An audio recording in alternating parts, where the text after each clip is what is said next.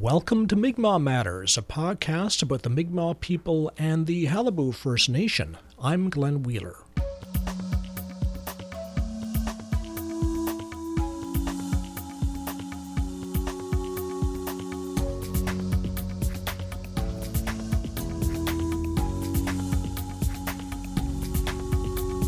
Cross-examinations have just finished in the Abbott case, sponsored by the Mi'kmaq First Nations Assembly of Newfoundland. Two of the key issues in the case are the legality of the directive that established the supplemental agreement, and whether the point system is an appropriate way to determine who should be a member of the Qalipu Band. The case is expected to be heard in either Ottawa or Toronto early in the new year. I spoke with lawyer Jamie Lickers of the firm Gowling WLG, who is representing the Mi'kmaq First Nations Assembly of Newfoundland. Let's start with a recap. Who is Justin Philip Abbott and the name of the case, and why did you choose him as the applicant? Yeah, that's a great question. So like we've done with all of the other judicial review applications, when we're developing the grounds that we're going to argue in the case, we turn our minds to the types of applicants who have been affected by the decision that we're challenging. And what we've done in the previous applications, including for the Abbott application, is put a call out to those individuals who've been rejected from Qalipu membership, and we ask them if they meet certain relevant criteria. And if they do, we ask them to forward a copy of their application, and we take a look at the facts of their case. And as you can imagine, there are many, many people who fall into each category that we've challenged in federal court. And so it becomes a question of who has the strongest case and who has the strongest grounds for having their decision overturned. And that's exactly the process that we followed in choosing Mr. Abbott for this particular application. And in terms of Mr. Abbott's circumstances specifically, he was born in Grand Falls, Newfoundland in the 70s and grew up in his home community of Musgrave Harbor. He only left the province to pursue his education. He got an engineering degree and then returned home to the province to try to find work in his field, and like many people from Newfoundland, was not able to find meaningful employment in his field, and so he left the province and has been working outside of the province as an engineer for a number of years now. Since that time, he has maintained what I consider to be a very strong connection with Newfoundland and with his family and friends back home, and he travels home often and communicates with folks from back home, and even takes his kids back to Newfoundland on a pretty regular basis. Mm. So I don't recall now whether he was eligible to become a 6'2" Indian. If he were, would that affect anything in terms of his appropriateness to be the applicant? Yeah, so, some individuals who were denied applications for founding membership still qualify for membership and registration as a status Indian as a result of their parents, or one parent at least, being granted membership. And that applies to Mr. Abbott as well. The distinction, of course, is that because of his registration under a particular provision of the Indian Act, it affects his children's entitlement to be registered. There is still an impact on him in being denied founding member status for the reasons that you set out. So it's not as simple as saying, well, no problem for him, he can just apply under 6'2". It's not, they're not the same things. That's right. And it's difficult to determine. We're still in the middle of the enrollment process, and there are some folks who were rejected from founding membership who didn't know at the time that they were rejected whether their parents would also be rejected. So if their parents had been rejected, then they wouldn't be eligible to register under the Indian Act under the current provisions. So it was a bit of a chicken and egg situation in waiting to see if you've been rejected, if your parents were also rejected, because that would really determine the status for the entire family. Now, let's look at the case in terms of the remedy. If you were totally successful in federal court and the court granted you all the remedies you are asking, what would that be? Well, primarily in the Abbott application, we're challenging the directive that was issued through the supplemental agreement in 2013. So you'll recall that the supplemental agreement made a number of changes. The change that was challenged in the Wells decision was, of course, in relation to the self-identification criteria. So we can't attack that criteria again, and the court has decided on that issue. But the Abbott application specifically challenges the portion of the supplemental agreement which issued the directive which modified the evidentiary requirements for meeting that criteria to show community acceptance and continued involvement with the Mi'kmaq community in Newfoundland.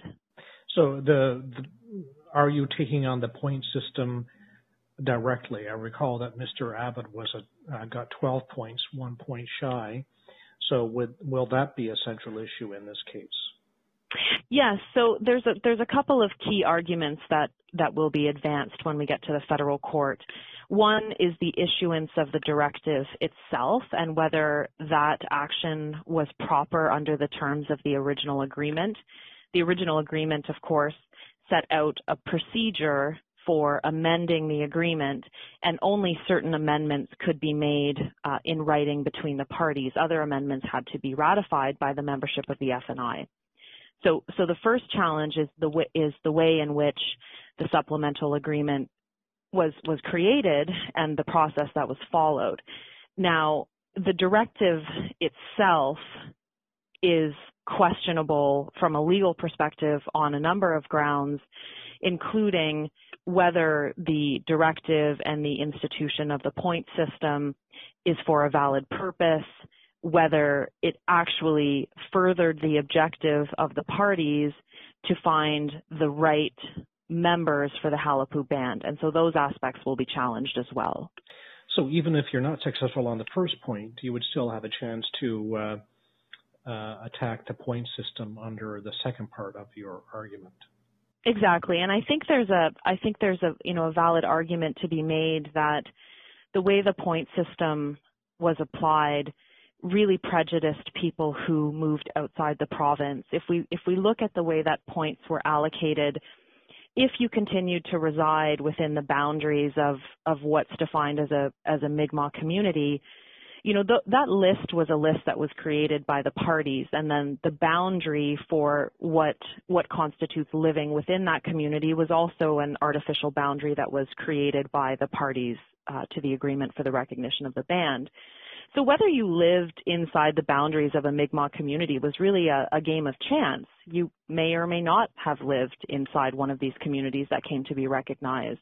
And if you lived a kilometer outside of the boundaries of one of those communities, then you would not be considered to be living within the community. And this assumption was made that just by virtue of residing within the boundaries of a Mi'kmaq community, that somehow meant that you were actively involved in that community. And that assumption is not necessarily correct. People can live within a community and yet not be active participants in that community. So there were a lot of assumptions, and the assumptions tended to favor people who either lived within a Mi'kmaq community or at least continued to reside on the island of Newfoundland. And similar assumptions were made in relation to being a member of one of the recognized Mi'kmaq organizations. It was this assumption that if you were part of an organization or part of an existing a band organization, that you must necessarily have contributed actively to the culture and the development of Mi'kmaq culture in Newfoundland. And that's not necessarily true either. You could have joined an organization and never attended a single meeting, but continued to renew your membership. And that assumption that you actively participated in the organization is not true in every case. And whereas people who did not register in one of those organizations, but still could have been quite active in cultural matters, I think it was virtually impossible under the point system for them to get in, because you got so many points for being one of those pre-existing organizations. So it was a bit unbalanced in terms of that. Yes, it's a bit arbitrary, which is what the law is concerned with, right? Mm-hmm. Do the criteria that were established, do they further the objectives and the purpose that the parties were trying to achieve? And we view the criteria and the point system as being arbitrary and not necessarily furthering an authentic membership for the band. So let's bring us up to date. You have just finished cross-examinations in Corner Brook and Ottawa, I understand. That's right. Tell us first how cross-examinations work. So I understand you get the affidavits of what the witnesses' written evidence is. You get to cross-examine the F&I and Canada's witnesses, and they do the same with you. That's right. And at the end of the day, the purpose of exchanging affidavits and engaging in cross-examinations is to establish the evidentiary record for the application that will be heard by the court. Because judicial review applications are different than civil trials, at trial you would normally call witnesses and you would ask them questions in court, and that's how they would give their evidence. But because there are no witnesses called during a judicial review application, the parties exchange all of their evidence beforehand, and that evidence is through those affidavits. And so the parties' affiants provide their evidence in writing, and the cross-examinations is an opportunity for the opposing counsel of all parties to ask follow-up questions to get more information on matters that are discussed in the affidavit or things that are asserted in the affidavit. Can you tell us how many people were cross-examined and who were they? Yes, so the federal government put forward 2 affiants, only one of whom was cross-examined. The other affiant provided very factual information on the number of applications and the number of people that were either accepted or rejected for various reasons. And so there wasn't any clarification that was required on that evidence. It was agreed by the parties that those numbers were accurate. So that individual wasn't cross-examined, but one of the affiants for the federal government who spoke more to the process of the negotiation of the agreement and the negotiation of the supplemental agreement, that individual was cross-examined in Ottawa, as was Justin Abbott, who resides in Ottawa, so he was cross-examined there as well on his evidence. And only one Newfoundland-based affiant was cross-examined in Corner Brook, and that was the former chief of the Halapu Band, Mr. Brendan Shepherd. Right. So do I understand that there were 3 cross-examinations, Mr. Abbott, Mr. Shepherd, and Canada's witness? That's correct. Mm-hmm. And were there any surprises? Of course, we've heard from Mr. Shepherd before, and who was Canada's witness? Is it someone that we've seen before? No, it's a new affiant to these proceedings, an individual by the name of, his first name escapes me, but his last name is Ryer, and he was involved on the part of the federal government during the negotiations of the agreement. And were there any surprises for you, anything unexpected that came out of any of that cross-examination? No, and I don't think there were any surprises for any of the parties. Really, the affidavits set out all of the evidence and information of the affiants, and while there were some follow-up questions that the parties had, there was nothing that came out during cross-examinations that I would consider to have been unusual or groundbreaking in any way. Mm-hmm. And I suppose, of course, these things are conducted in a hearing room, a meeting room in a hotel typically, so I suppose it was a fairly business-like proceeding and not like Perry Mason where someone brings out the smoking gun. That's right. It's not often as exciting as it looks on television, where these very aggressive litigators ask the question that really puts the nail in the coffin of a party's case. It doesn't often happen that way, and in fact, if you try to ask those kinds of questions, you'll often get the opposite answer that you want, and it will just harm your case, not theirs. You finished the cross-examinations, and what happens next? So the parties are working on their written submissions to the court.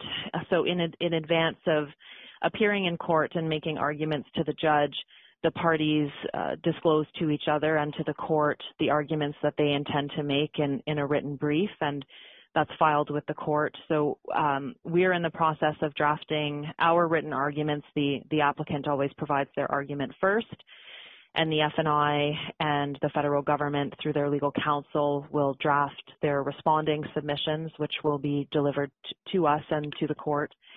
And those written submissions form the basis of the arguments that are made when we actually appear in the federal court. When do you think you will know the date of the hearing? That is sort of the burning question at the moment. All parties agreed that we would put in our requisition for a hearing date before we finished the steps in the litigation. So we actually submitted our requisition for hearing, I want to say more than a month ago now, projecting that we would be ready for a hearing in early 2019, given that the applicants will provide their written submissions to the court by the end of November, and the respondents will provide their written submissions to the court shortly thereafter, meaning that all parties would be ready for a hearing in early 2019. And we indicated to the court that we would take the earliest available date that the federal court has in either Ottawa or Toronto, depending on which one is available first.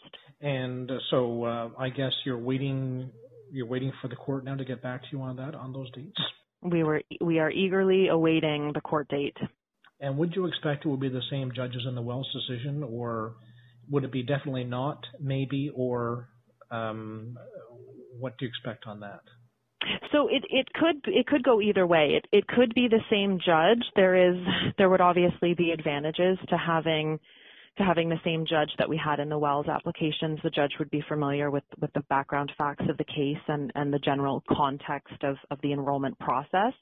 There's nothing that would preclude Justice Zinn from sitting on this subsequent application, which deals with the same facts, obviously.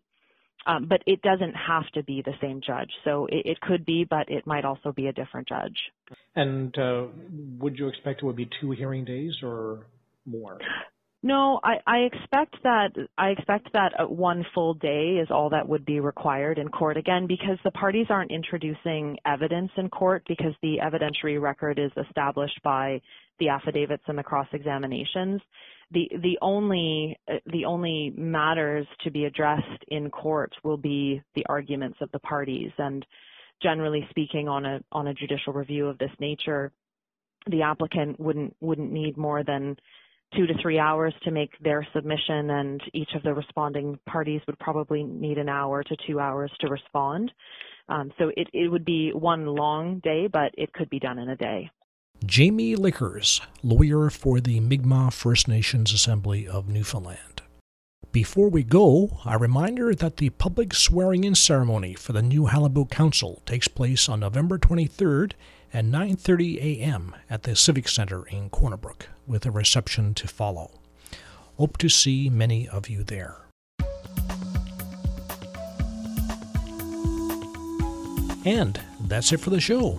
Allison Baker is the technical producer of Mi'kmaq Matters. Celebration Time used with the permission of Mi'kmaq artist Marcus Goss. Like us on Facebook, follow us on Twitter. Listen to Mi'kmaq Matters on Bay of Islands Radio. In Norris Point and Rocky Harbor, tune in on the Voice of Bond Bay. And in St. John's, catch us on CHMR. I'm Glenn Wheeler. Till next time.